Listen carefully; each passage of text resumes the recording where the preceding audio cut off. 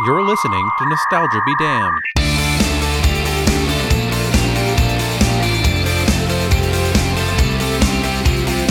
My son is sick. That's it. There's nothing else. I am not gonna bury my son. My son is gonna bury me.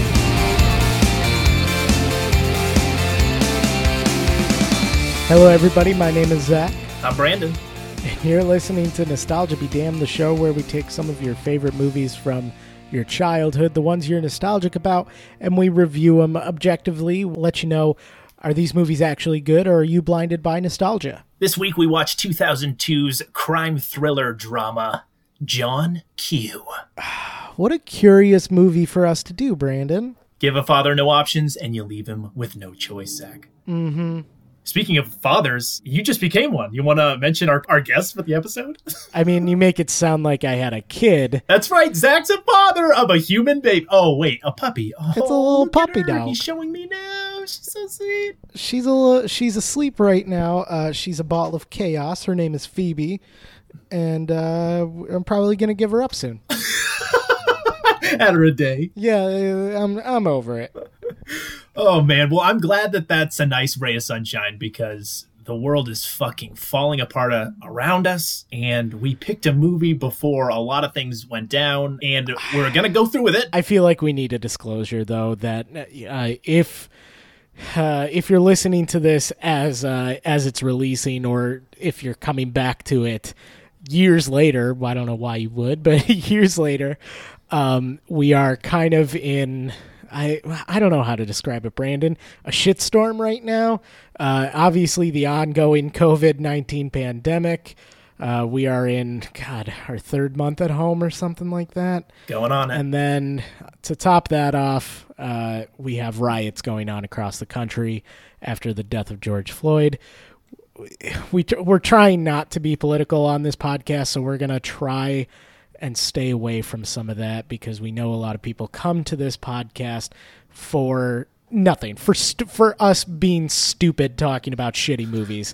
So we're going to try and avoid some of that. That being said, Brandon, we picked a difficult movie. Yeah. For this. Oh, man. Our first Denzel Washington movie, by the way. We picked John Q because it had such a devastatingly low Rotten Tomatoes score that simply didn't make sense to us when revisiting our memories, at least, of the film. It has a 23% on Rotten Tomatoes, 7.1 on IMDb, so much higher regarded by fans, audiences. And I was a big fan of this movie. It came out when I was 11. I think I was probably 12 by the time I saw it on DVD. I remember this is when DVDs started getting real popular. One of the first ones my dad actually bought. It seemed mature while also being a very thrilling, like almost popcorn entertainment. It's also tackling some larger issues.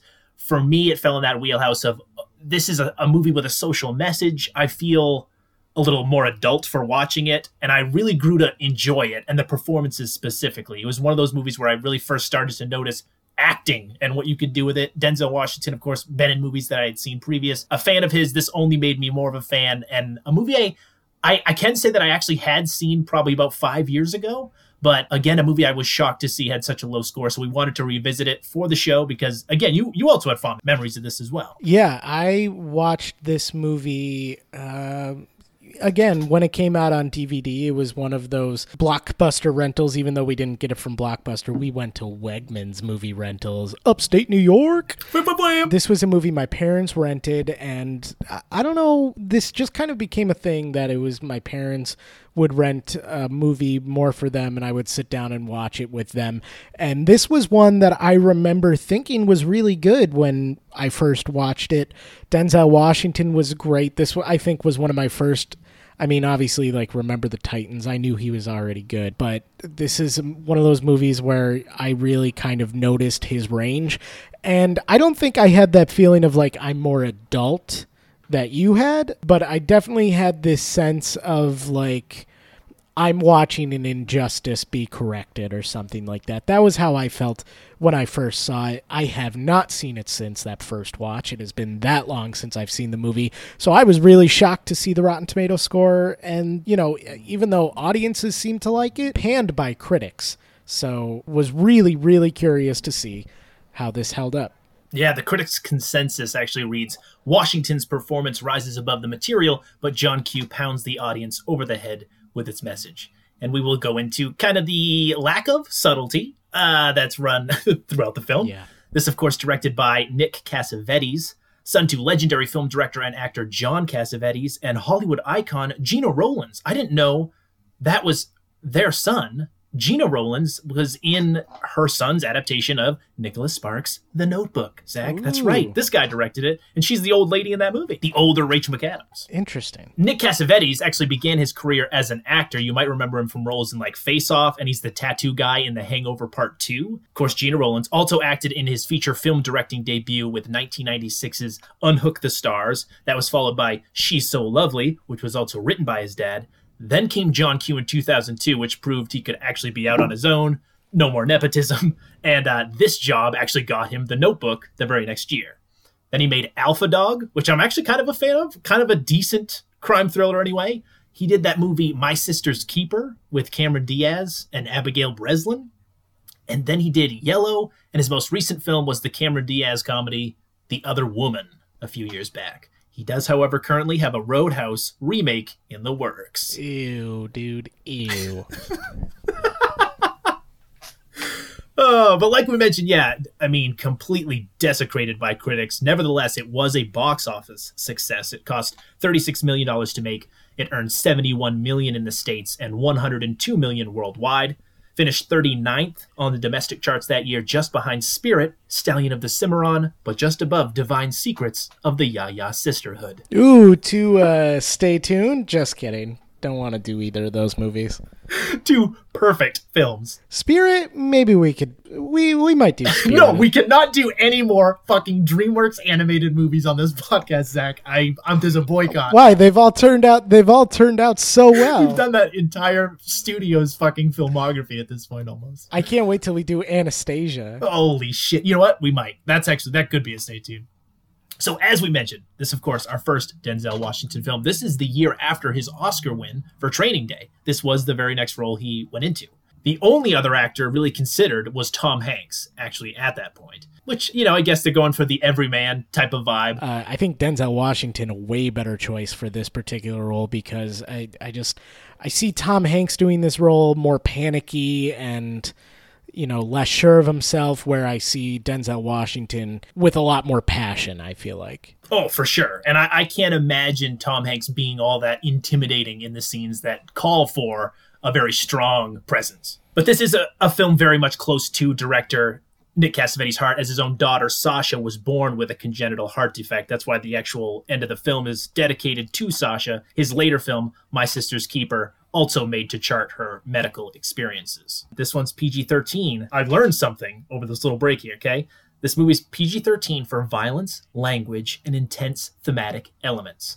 Now, as a kid, I didn't really know what thematic elements in a movie rating meant. I don't know what that means now. Exactly, man. Because I thought it maybe was just like if religion is ever in a movie. Because it seemed to always tie to movies that ever touch on religion. It always was PG or PG-13 for thematic elements. So, according to the MPAA, thematic elements in a film are just moments or content that doesn't fit into the traditional categories such as violence, sex, drug use, nudity, and language. Therefore, they can be anything, including topics like addiction and abortion, child abuse, corruption, religion, poverty, politics, miscarriages, mental illnesses, anything that just could be conceived. Suicide. Yes, suicide's also in there as well. Verbal abuse, war. So yeah, anything that's that could be considered unwholesome, I guess, or couldn't be fit into those specific sex, violence, drug use, language categories. They just lump it all into thematic material, dude. Interesting. I also had one more thing to mention about this movie before we dive into it, Brandon.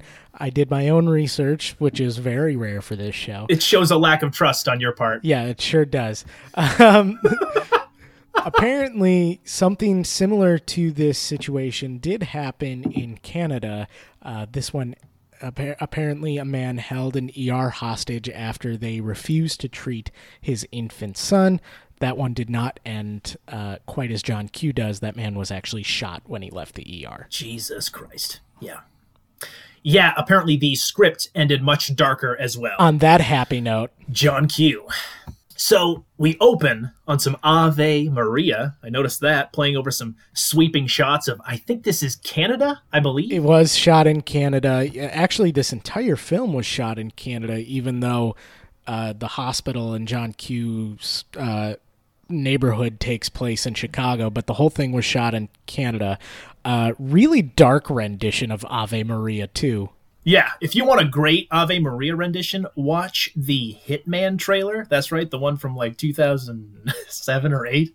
Great use of that song. Thanks, man. But this this terrible driver, this young woman, driving extremely dangerously into oncoming traffic, not paying attention to the road at all. Her face seems to be obscured by some jewelry hanging off the rearview mirror, and I'm not entirely sure if that's meant to imply that, like, rich people, they don't know how to drive, man, because this movie has it out for the wealthy. Oh, does it ever? I can't wait to dive into the themes and the messages of this movie, because the Rotten Tomato consensus is not wrong. You get bashed over the face with the messages. This woman, though, Brandon, I don't know if you noticed in the end credits, credited as Beautiful Woman. Really? Wow. What a credit. Yeah, weird, right? She's in this one scene and then, a couple shots later on, but she is attempting to pass a semi when she's clipped by another oncoming semi. As she tries to get back into her lane, she spins out of control, and then the first semi slams into the side of the car, killing her instantly. Really, really well shot, well staged, but just holy shit, man. What a way to start this movie. I saw this movie before I could drive, and that scene scared me off of passing people when I first started driving. Yeah, you do not pass on a curve, and you do not follow behind a log truck. Thank you very much, Final Destination 2. Weep, weep, weep. But we cut to Chicago, Illinois. A couple weeks later, we're introduced to Denzel Washington, John Quincy Archibald. His car is being towed. And, everyone in this world, in this middle-class town, is kind of a dick to each other, except for, like, the friends, the tight-knit community of these, like, mill workers and whatnot. Because even the guy who's towing the truck's like, pay your bills, asshole, or whatever. It's like, good Lord, man. We're all just trying to get by. Chicago. Exactly. But in fact, it's actually his wife's car, Denise. This is played by Kimberly Elise. Obviously not too happy that her car was repoed. They have an argument as their son comes down the stairs, flexing, quoting his favorite bodybuilder. This fucking kid, man, he's so goddamn cute. It's this little boy, so charming, so sweet. Daniel Smith as Mike Archibald. I think we differ in opinions on the likability of this kid. Really? Yeah, we do. Wow. Okay, all right. Well, then this will be a fun episode, man. No, I thought he was really good. You're not a fan of him, huh? No, not really. I mean, the kid does fine. I just it didn't do it for me. I think after coming off the high of Lindsay Lohan, the bar was set too high for the child actors. Understandable. Yeah, we did just come off one of the best child performances, but can you deny that I think they do a really good job, of establishing this working class family, their relationships. They even have, like, again, a fairly unnecessary scene of them driving to work where they're kind of goofing around in the car. Yeah, it pads the runtime, but it really adheres you to these characters and makes you like their rapport, their relationships in general. They're all very nice, sweet people who are just trying to make it by. I agree. I think it really does establish the family dynamic, and it's good character building for John Q. That said, I think it also, the mom at the very beginning of this movie immediately is yelling at Denzel Washington for getting her car towed.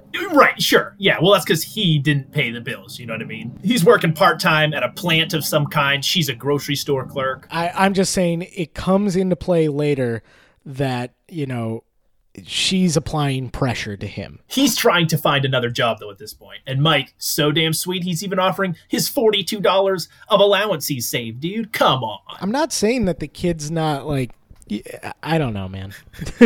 No, because I can tell, because the writers are really going above and beyond to really make you like this kid. And I feel it, you know what I mean? And that's kind of the bad part about this movie is I feel a lot of the manipulation that they're going for. Yeah. Also, this kid's 10 years old and wants to be a bodybuilder when he grows up. Get away from me. What are you talking about? Dude, I don't want another fucking astronaut nerd. I want a bodybuilder. I hate it. But that day before dropping him off for school, he tells him one of the iconic lines from this movie. Goodbye. Hey, it's not goodbye. I hate goodbyes. It's see you later. You better start saying that to Phoebe, dude, or you're not a good dad. No, I'm telling Phoebe, I'm never coming back, and then I'm leaving. Yeah, because she doesn't understand it, because she's a fucking dog. Because she's a fucking idiot dog. Hey, you're a fucking idiot dog. Oh, such a cutie. She's asleep now, right? Still She's asleep. sleeping. She can't even hear it. That's she right. is sleeping. Yeah, I'm pretty sure she could sleep through a freaking oncoming truck accident. Oh, what a harsh metaphor, dude. Come on, for this movie? Oh, were we talking about the movie? Yeah, man, John Q. Oh. So the next day, Mike is playing some baseball at this Little League game. After making a sweet hit, dude, and a steal to second, he collapses. Seizures on the ground. His entire family rushes the field, rushes him to the closest hospital. And yeah, I mean, can you imagine going to a hospital? The first person you see is fucking E from Entourage. We got Kevin Connolly greeting him at the door as Steve McGuire, the orderly. Was not stoked about Kevin Connolly being in this movie. Well, I'm stoked about a lot of these characters in the ER. We haven't got to them quite yet. After the initial shock of the doctors and nurses doing everything they can, John and Denise are escorted out of the room. One of the first questions asked, "Hey, what's the name of your insurance company?" This fucking healthcare system, man. This freaking country. We eventually meet the head of cardiology, Dr. Raymond Turner, and Rebecca Payne, a hospital administrator. This is James Woods and Anne Heche, respectively. What a charismatic duo. I forgot. I totally forgot James Woods was in this movie. Man, he doesn't sit right with me anymore, but you know what? I still like him on screen. Great performer. It's also funny that his character in this specifically mentions a lot of gun control policies, and like, it's so easy to get a gun. You just snap your fingers like that. Not the James Woods I know today. I was going to say, he's one of like the GOP's biggest Hollywood supporters now. It's so weird because this is such a leftist-leaning movie, and he is, in hindsight, such a right-wing guy. But they tell Mike's parents that he has an enlarged heart and it will need a transplant. Essentially, his heart's fucking useless. He needs a new one. Of course, very cold and clinical as they run through their options, because they're doctors and health administrators. They don't care about the average Joe like you and me, Zach. Rebecca, she goes through their options and basically says that, you know, if the transplant isn't complete, he could live months, weeks, days. And of course, the family's breaking down, sobbing, crying, both of them delivering very great performances. But again, this is all at this point just like, it's cry porn. It's all that very manipulative. It's hard not to get welled up, you know what I mean, if you're a human being, regardless of how well it's executed. You will never see a dry eye from the mother for the rest of this movie. Like another hour and a half that we got left in this movie, mom is never not going to be crying. Yep. And wouldn't you know it, his health insurance has been changed. The new policy does not cover the surgery, leaving them to raise $250,000 just to get their son's name on the donor list. And they require a $75,000 security deposit just to get that name there. The surgery plus medicine plus other expenses is where that $250,000 payment comes in. It's the $75,000 just so the hospital will put him on the list, which is fucking ridiculous. So John heads back to his office to try to figure out what the hell happened with his coverage. They tell him they switched plans. He only qualifies for fucking, I don't know, some second tier catastrophic coverage bullshit. So they're only going to pay out $20,000. We get a montage of John and Denise running around to different state agencies trying to get assistance, and they all turn them away, claiming that for one reason or another, they don't qualify. And I only want to mention the score here because it kicks in. Ba-bum, ba-bum, ba-bum, ba-bum. That song I used with my roommate back in the day just to highlight sad situations or circumstances throughout our daily life. So we just break out with that every so often. I want people to take that with them and maybe bring it into their own lives. You spill a bowl of cereal or something and they bring that melody back a ton of times. I wasn't sure if it was part of the score or if it was a song, but then a song kicks in over this montage. I'm sorry I'm breaking this down. You're a fucking nerd. So John goes about selling everything he has. You know, their church gives them their donations at the end of service. And through all this, they try to remain positive in front of Mike. If you forgot when this movie was made, at one point he sells his TV. The guy says, I'll give you $90 for the TV. $20. $20 for the TV. And John Q can only respond, it's a color TV.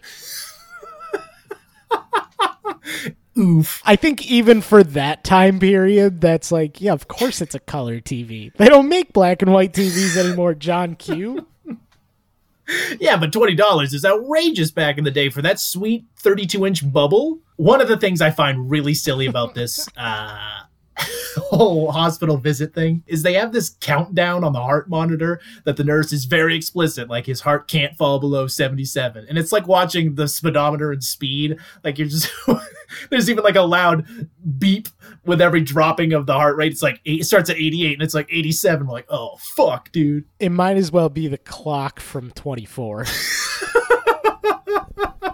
On this episode of John Q. Beep, Yeah. beep, beep, beep, beep, beep. Can't fall below 77. We got to remember that. But John, at this point, has sold pretty much everything, including his truck, his wife's engagement ring.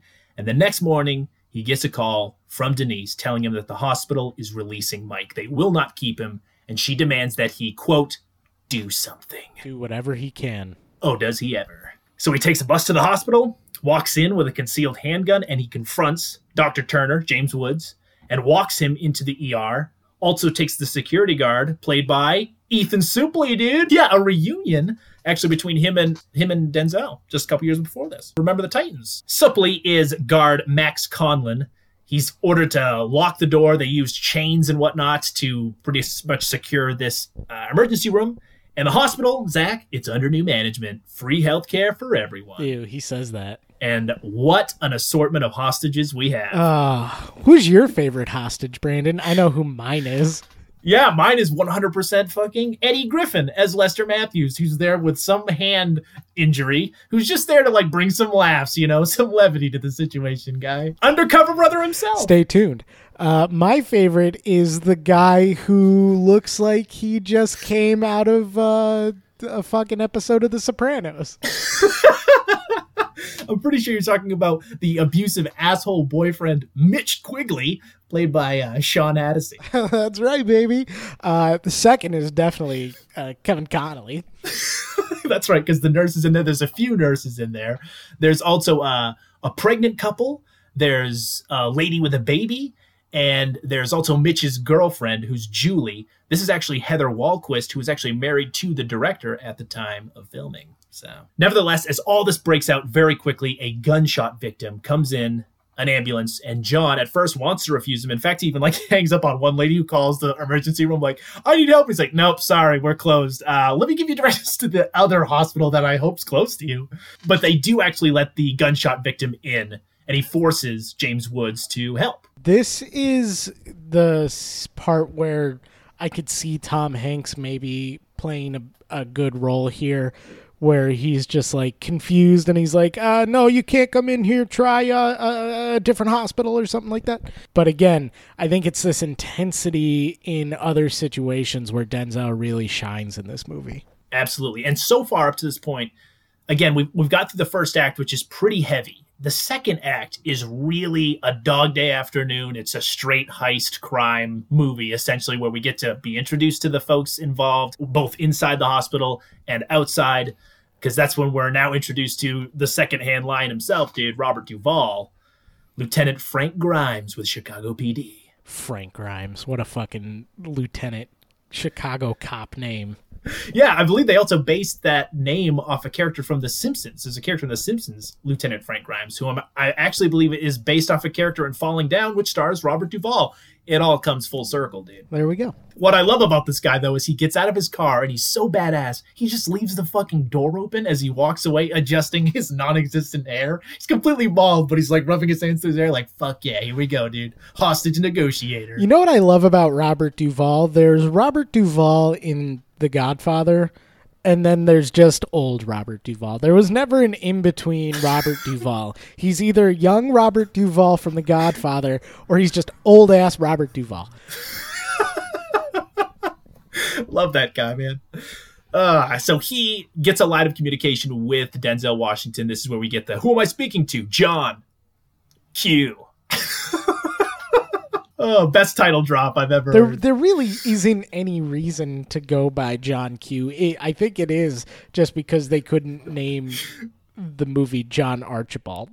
He asks what he wants, and John lets him know he wants his kid's name on the donors list, so you better contact Rebecca Payne and Hayes. So I also love during this whole time, the very first communication established between the two, it looks as though Robert Duvall has zero supervision. He's just walking around, wandering with a fucking walkie-talkie, chatting on the side of the street. No one's witnessing what's being said or recording it at first, it seems, because this seems like he just rolls up, grabs his walkie-talkie, like, what's up, guy? This guy's the badass. Inside the hospital, though, the pregnant lady is giving birth. She successfully delivers, and at this point, John's also interrogating the mafia-looking guy, who's also in Alpha Dog as one of the villains, also directed by Cassavetes. You know, he's interrogating the other couple. What really happened? Yeah, because his girlfriend has a broken arm. You know, they say that, yeah, a drunk driver hit our car. And John Q, he's a freaking everyday man. He knows fucking cars. His car doesn't have passenger airbags. Oh, fuck! It's a super long, convoluted way to let you know that, obviously, this guy beats the shit out of his girlfriend. Eddie Griffin comes in with you're from the Slapaho tribe. You like to beat on that young lady here, and everybody knows it. I appreciate Eddie Griffin, and I like Eddie Griffin. Don't know why he needs to be in this movie. Why they felt we do need comic relief in this movie. It's like, no, you don't. It's a drama. Everybody's here for the drama. You don't need Eddie Griffin to come in and drop jokes. This, by the way, has happened in a matter of maybe an hour, I guess, I imagine, from when the time his wife hung up with him to when all this has gone down. It essentially plays like we're watching it in real time because Mike still hasn't been released. Then in comes Chicago Chief of Police, Gus Monroe, Ray fucking Liotta. Glad to see his face as well. Again, another cast member I completely forgot was in this movie, even though I watched this 5 years ago. I totally forgot Ray Liotta's in this movie. There's a lot of people who I don't remember being in this movie. Happy to see, though. Although it's funny because this cop is, the big swinging dick. He's the chief of police. Fucking people are cheering for him when he walks out of his car. They're like, oh my God, it's the police chief. Let me get his autograph. Again, not the circumstances in current 2020. Yikaroo, Bonnaroo. Nevertheless, again, I think maybe the reason I forgot that he's in this movie is because he's really insignificant to the plot for the most part. It baffles me that they even got Ray Liotta for this role because he's just kind of secondary to it's again just for this rivalry between the young swinging dick and the old tough guy cop. Well, that, and at one point he's making a bad decision, which we'll get into, and he justifies it with it's an election year. So if you needed another fucking message in this movie, it's you can't trust fucking elected officials. So, but it's funny the contrast between these two because all I can think of is one of these guys was in Goodfellas, one of these guys was in The Godfather, and of course Robert Duvall is all cool and calm. He's the consigliere, and then fucking Ray Liotta's making jokes with the other cops, and they're all giving him huge fake belly laughs. Yeah, they're all talking shit behind Duvall's back. It's a perfect contrast to those two movies. I just thought that was kind of funny. There's this entire scene in which the hostage is relating to John Q by railing against the healthcare system. Insurance. And it's, as heavy as a sledgehammer, man, my ear's bleeding. Thanks to the subtlety of Cassavetes here. It is what it is. This is the shit you hear, though, people talk about in a coffee shop or, as you're going through your day-to-day life at a gas station. But it's just so hackneyed and contrived. Honestly, if you were gonna make this movie today, it would be called Twitter Feed the Movie. Yeah, very true. Again, if they got someone like an Aaron Sorkin or someone who uses the dialogue to maybe, I don't know, have anything to really say other than, man, gee, this real sucks for the working class guy. You're right. There's just no subtlety to it. But Frank asks for some hostages to be released, so John gives him an hour. And this is the first time he actually really threatens that if his son's name isn't on the list, someone's going to die. He's going to start shooting hostages if his son's not put on that list. So now he has, oh my God, Zach just showed me a little video of Phoebe. She just woke up. God damn it, dude. That dog is sweet as honey. Yeah, she's about to get wild, I can tell. This is gonna put a real damper. Oh, there she goes, biting my hand. Sweet. As he's about to let out the new mother and the lady with the baby, Mitch fucking attacks John. He sprays him in the face with some sort of chemical, gets him on the ground, knocks his gun out of his hand, and asks Julie, his girlfriend, to grab the gun. But instead, she sprays Mitch, dude, and kicks him straight in the balls, which has everyone in the ER laughing up a storm. Oh my God, this isn't funny. You guys are in a hostage situation. Like, one of the guys just tried to take him down, and now, like, a domestic abuse victim is getting her revenge, and everybody's like, what a quirky adventure we're on. Guys, this is kind of serious. This is, like, kind of a big deal. I think it's time we now introduce the real hero of the film, Zach. Tuck Lampley, the television reporter outside with the hair of a fucking god, played by Paul Johansson. This guy, man. As ex-TV news personnel, why don't we share our thoughts on this guy? I can tell you, this guy who's covering the scene live from outside, man, he is not following it by the book, I'll tell you that. They're hacking into police security camera footage, and they're interviewing. At one point, I couldn't believe that they did this in this movie. Like, everything in this movie is grounded in reality to, like, some degree, especially when it gets into, like, policy of hospitals and healthcare and insurance and stuff like that. But then at one point, like, a guy in a news van is like, yep, just hacking the police encryption on these video files or something like that. It's like, what the fuck are you talking about? Tuck Lampley reminded me of the fish reporter on SpongeBob with the toupee who's just talking the way he speaks and everything. Like, good God, this guy. I love him. Rebecca and Frank finally tell Denise what's going on. And she realizes that they're actually fishing for information to maybe incriminate her husband further. So she sees straight through it and asks to be left alone. However, Rebecca knows that if they give in, every ER in the country is going to be filled with gunmen, so they just lie and say they're going to pay for everything. Denise, of course, thrilled by this information. You know, it's obvious that John Q is the sympathetic person, but that's a solid point there. Is like, you know, if you do give it, it's the same thing as we don't negotiate with terrorists, because that's what this is. It's terrorism. He's holding an ER hostage to get his way. Yeah. Even if it is for a noble cause, yeah, if you did this, there sets a precedent and there could be more. So you, again, do see the side from the health administrator's perspective, I guess. Denise, of course, is thrilled. So she plans to inform John to hopefully end the situation. SWAT, meanwhile, has convened outside. Tuck Lampley is interviewing John's coworker buddy that we met earlier live on air with the hospital watching. And, you know, he's like, if you could talk to John Q right now, what would you say? You know, I'm with him and take care. And this is also another, like, you know, it's tough for us working class guys to get ahead in this world. It's just like every other scene. There's a message. And it really makes some of the criticisms of this movie make sense.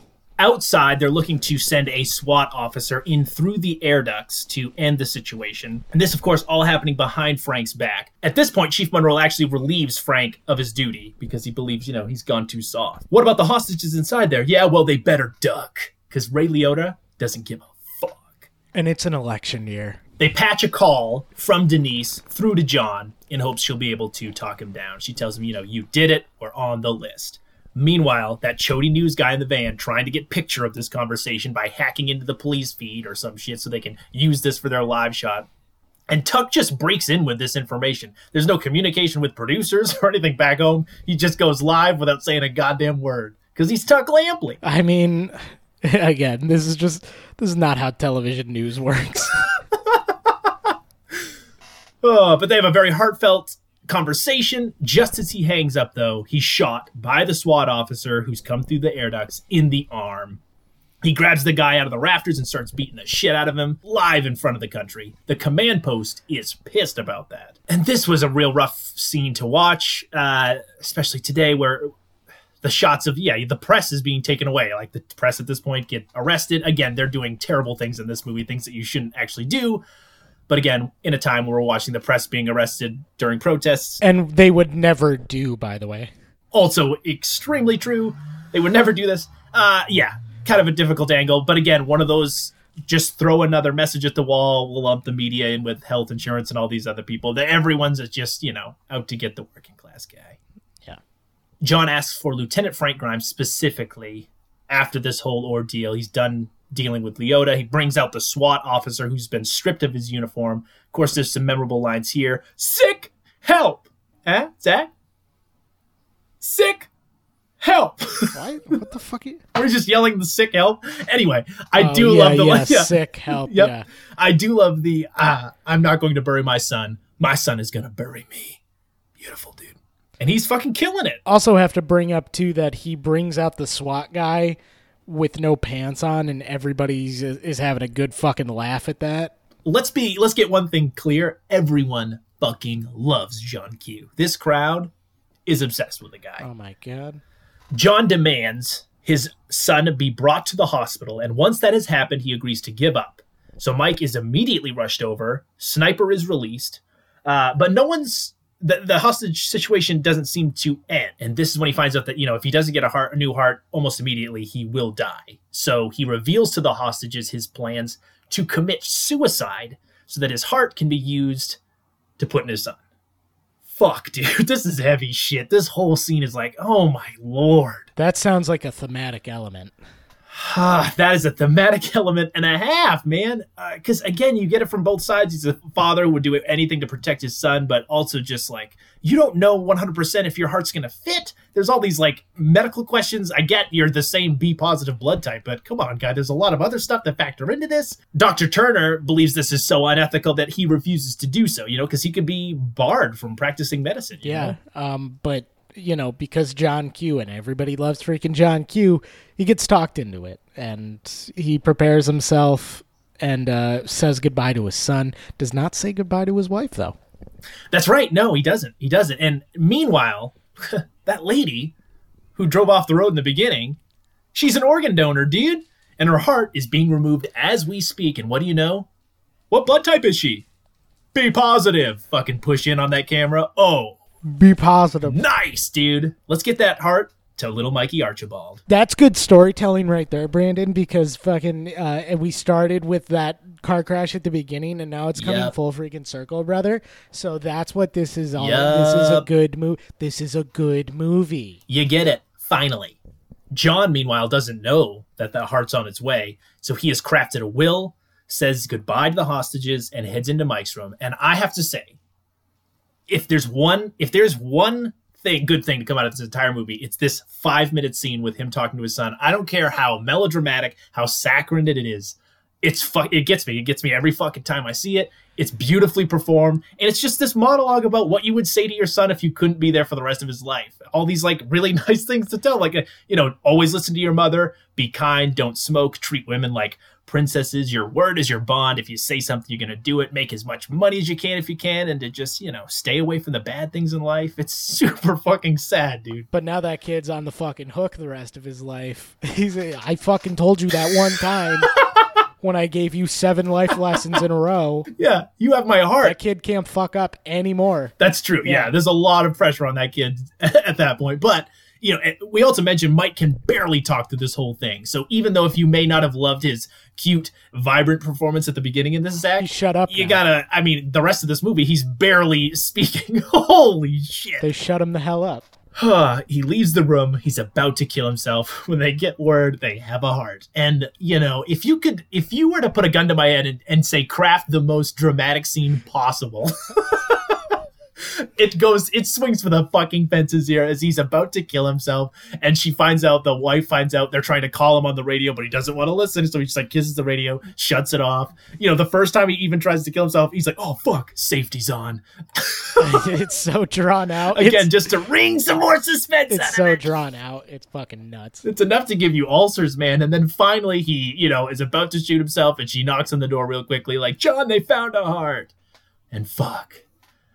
Crisis diverted, hostage situation ends. Everyone is let out, including who the police think is John Q. They arrest the guy. Turns out it's actually just Eddie Griffin. You don't like to see this, just police profiling any black man to come out with a baseball cap on. They just arrest him that must be John Q. Like, oh, god damn it, guys. Oh my god, that was brutal. We just saw this guy on national television. You couldn't look at the face or anything. Like, very ridiculous. Can you imagine if that happened today? That would have been busted on Twitter in like a matter of seconds.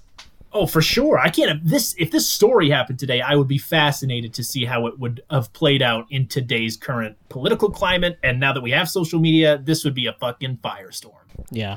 John is actually disguised as a doctor, and he watches the whole heart transplant go down. It's successful. Lieutenant Frank Grimes, he's there to meet him with handcuffs, though. And we cut to 3 months later. It is his court hearing. John is found not guilty. Homie got a trial in 3 months? Yeah, exactly. That doesn't happen. I'll say, honestly, that's the least believable thing in this movie. That the justice system worked that fast. That and that a news photographer was able to hack into security cameras using police encryption. And yeah, so he's found not guilty of the attempted murder charges, but he is of the kidnapping and false imprisonment charges. It's thrown away really quickly in dialogue. You overhear that the judge will probably go to 3 to 5 years, but his lawyer will try to get it down to 2. And on his way out of the courthouse, Mike tells him goodbye. Hey, it's not goodbye. It's see you later. I just realized all these hostages could have just dropped the charges. Could they not have? Right, couldn't they have? Well, I guess the state is prosecuting, so maybe they just did it all on their behalf, but it seemed like maybe Mitch would have pressed charges, because he's the only one not present for the hearing there, it seems. Because everyone else even comes to the hearing to support him. He's that good of a fucking guy. And he drives away, and his son comes out flexing like the bodybuilders he obsesses over, letting us know he's stronger, he's healthy, and he'll continue to fight.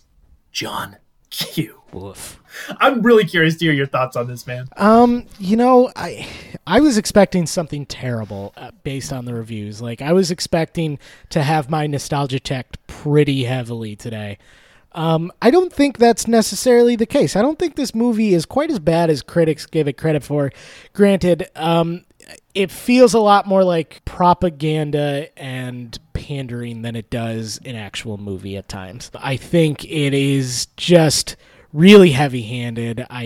It's not subtle at all, and I didn't really appreciate a lot of the scenes like that. I don't come to the movies for that. If you want to do something like that, that's fine. Make it a little bit more subtle. There are times where they're just outright saying, like, it's wrong that this happens and this happens and this happens. They might as well just stare at the camera until you give in. You're like, you're right, it's wrong. So I do have a problem with that, and I understand where critics are coming from, because it did, I think, detract a lot from this movie. It took me out of it in moments, and I didn't really appreciate a lot of it. That being said, there's a lot that is working well in this movie. Denzel Washington, I think, being first and foremost. I think his performance is undeniably amazing. I think he's really good. The plot is not airtight. I think is serviceable. I think, this is a situation that has happened, could happen. Maybe I was taken out of it a little bit by our current situation, which kind of didn't help. But I think it's not a terrible movie in general. I think you could probably cut off a couple minutes of it. I don't think it necessarily has to be 2 hours. I think you could have gotten away with maybe an hour, 45 minutes, and it would have been perfectly fine. I think it's a solid 50, man. I don't think it's great. I don't think it's 23 or whatever critics gave it. I don't think it's that bad. I do think it's kind of annoying in hindsight. You know what I mean? I don't think I can foresee myself going back to watch it again, because if I want to be preached at, I'll go to church. It's a moving, family drama, first and foremost. It's a decent hostage thriller. It's a poor indictment of the healthcare system. You know what I mean? It is melodramatic, very saccharine at times, but I also think it's really raw and emotional, and I actually believe the characters because the actors are that good. I think the script is really manipulative and contrived, but I kind of feel like it at least feels sometimes like it's made with a real sincerity, unlike a lot of the Hollywood movies that pander to the working class, because it didn't feel like I was maybe being talked down to in a studio executive condescending to blue-collar audiences sort of way. It did, however, feel very cynical about a wide range of topics, from insurance companies to the media to class division, but sure, it never explores it more than gee, doesn't it suck to be the little guy sort of rhetoric, and it just feels like it bites off more than it can chew. Overall, though, dude, I was moved several times. I was frustrated with a system, that remains broken. I was sort of entertained. I was, for the most part, I never got bored, and I think that there are some missteps along the way, a lot of them, and an overuse of heavy-handed social messaging. But I actually think this is a pretty decent to good movie. I think it's designed to make you angry and sad, but it does it well. So again, not a movie I necessarily recommend for everyone. Nostalgia-wise, I didn't necessarily feel all that much nostalgia watching it, but I do think it can hold up today. Maybe not a watch for right now. Maybe give it a couple months when hopefully things are better in our country to give it a watch. Sure. But the acting's too good for me to ignore, and I think while a bit hokey, it's pretty powerful. So I'm actually going to go higher than I think I'm going to go like a 65. I think it was pretty good to decent, almost a 3-star movie. Yeah, I do feel like a lot of the messaging is way heavy-handed and at times annoying, but it's not really telling us anything we didn't know. All these things we knew were bad, but at the same time, those are messages that like we kind of need to hear every so often. And so, maybe not in our entertainment as much as this movie seems to think, but I don't know. I wasn't as offended by some of the messaging as I guess I could see others being. That's fair, man. Yeah, I think it's a good movie. I just think maybe not as well intentioned as we anticipated it being. Sure, understood. But also, yeah, I didn't. At a 23%, I was expecting to feel like, holy shit, what was I thinking this whole time? But honestly, it's not. I was expecting some sort of shitstorm. It's not that bad. It's fine. It's just, be prepared that like you're going to get a stern talking to. You know what I mean? Yeah, exactly. I think that honestly points out the inherent flaw with Rotten Tomatoes in that it just bases critics' reviews off of either as positive or negative. And the people out there who are like, this isn't all that bad, it's whatever, but they're, basing it negatively. It just gets lumped in with the reviews that say this is the worst movie of the year. So I think that's kind of the flaw. And 23% for this, unheard of. But Zach, did you watch anything good or bad you want to recommend before we wrap up? I watched Space Force, the new Greg Daniels, Steve Carell show on Netflix that came out like a week, or they announced that they were doing it like a week after the U.S. Space Force was announced. It has its moments, man, but if you're looking for like The Office 2.0, it's really not there. I don't think it's that good, if I'm being perfectly honest. That's a shame. I've heard this, though, from a lot of people. It's just kind of meh. It is. That's exactly what it is. It's meh. Just not super crazy about it. John Malkovich is kind of funny in it. Steve Carell, man, I don't know what happened to that guy, man. I don't think he's that funny anymore. I don't think he's been funny since he left The Office. Oh, no. Dude. Well, it has, honestly, he's been on a stretch of, movies that don't showcase how funny he can be. He's doing some really weird thing in this show too, where he's like he's a general, so he like gives himself a really down growly voice like this. It's weird. It's bizarre. Well, now your hands are going to be quite full with Phoebe, so I don't know how much movies or content you'll be able to consume over the next week. I was going to say, other than that, I've just been watching The Boondocks on HBO Max. That show holds up. It's The Boondock Saints? Funny. No, Brandon, you piece of shit. Boondocks, the show. How about you? I got 2 movies to recommend. The Nightingale is on Hulu right now. It's Jennifer Kent's second film. I don't know if it's actually her second film, but it's the film she did after The Babadook, which I was a big fan of. This is less a horror movie, more of a thriller, a revenge thriller set back in the fucking 1800s in Australia. It's really violent, really brutal, really graphic, but holy shit, is it well acted and just an awesomely shot, photographed film. Hard to watch, but it's worth one if you're into that.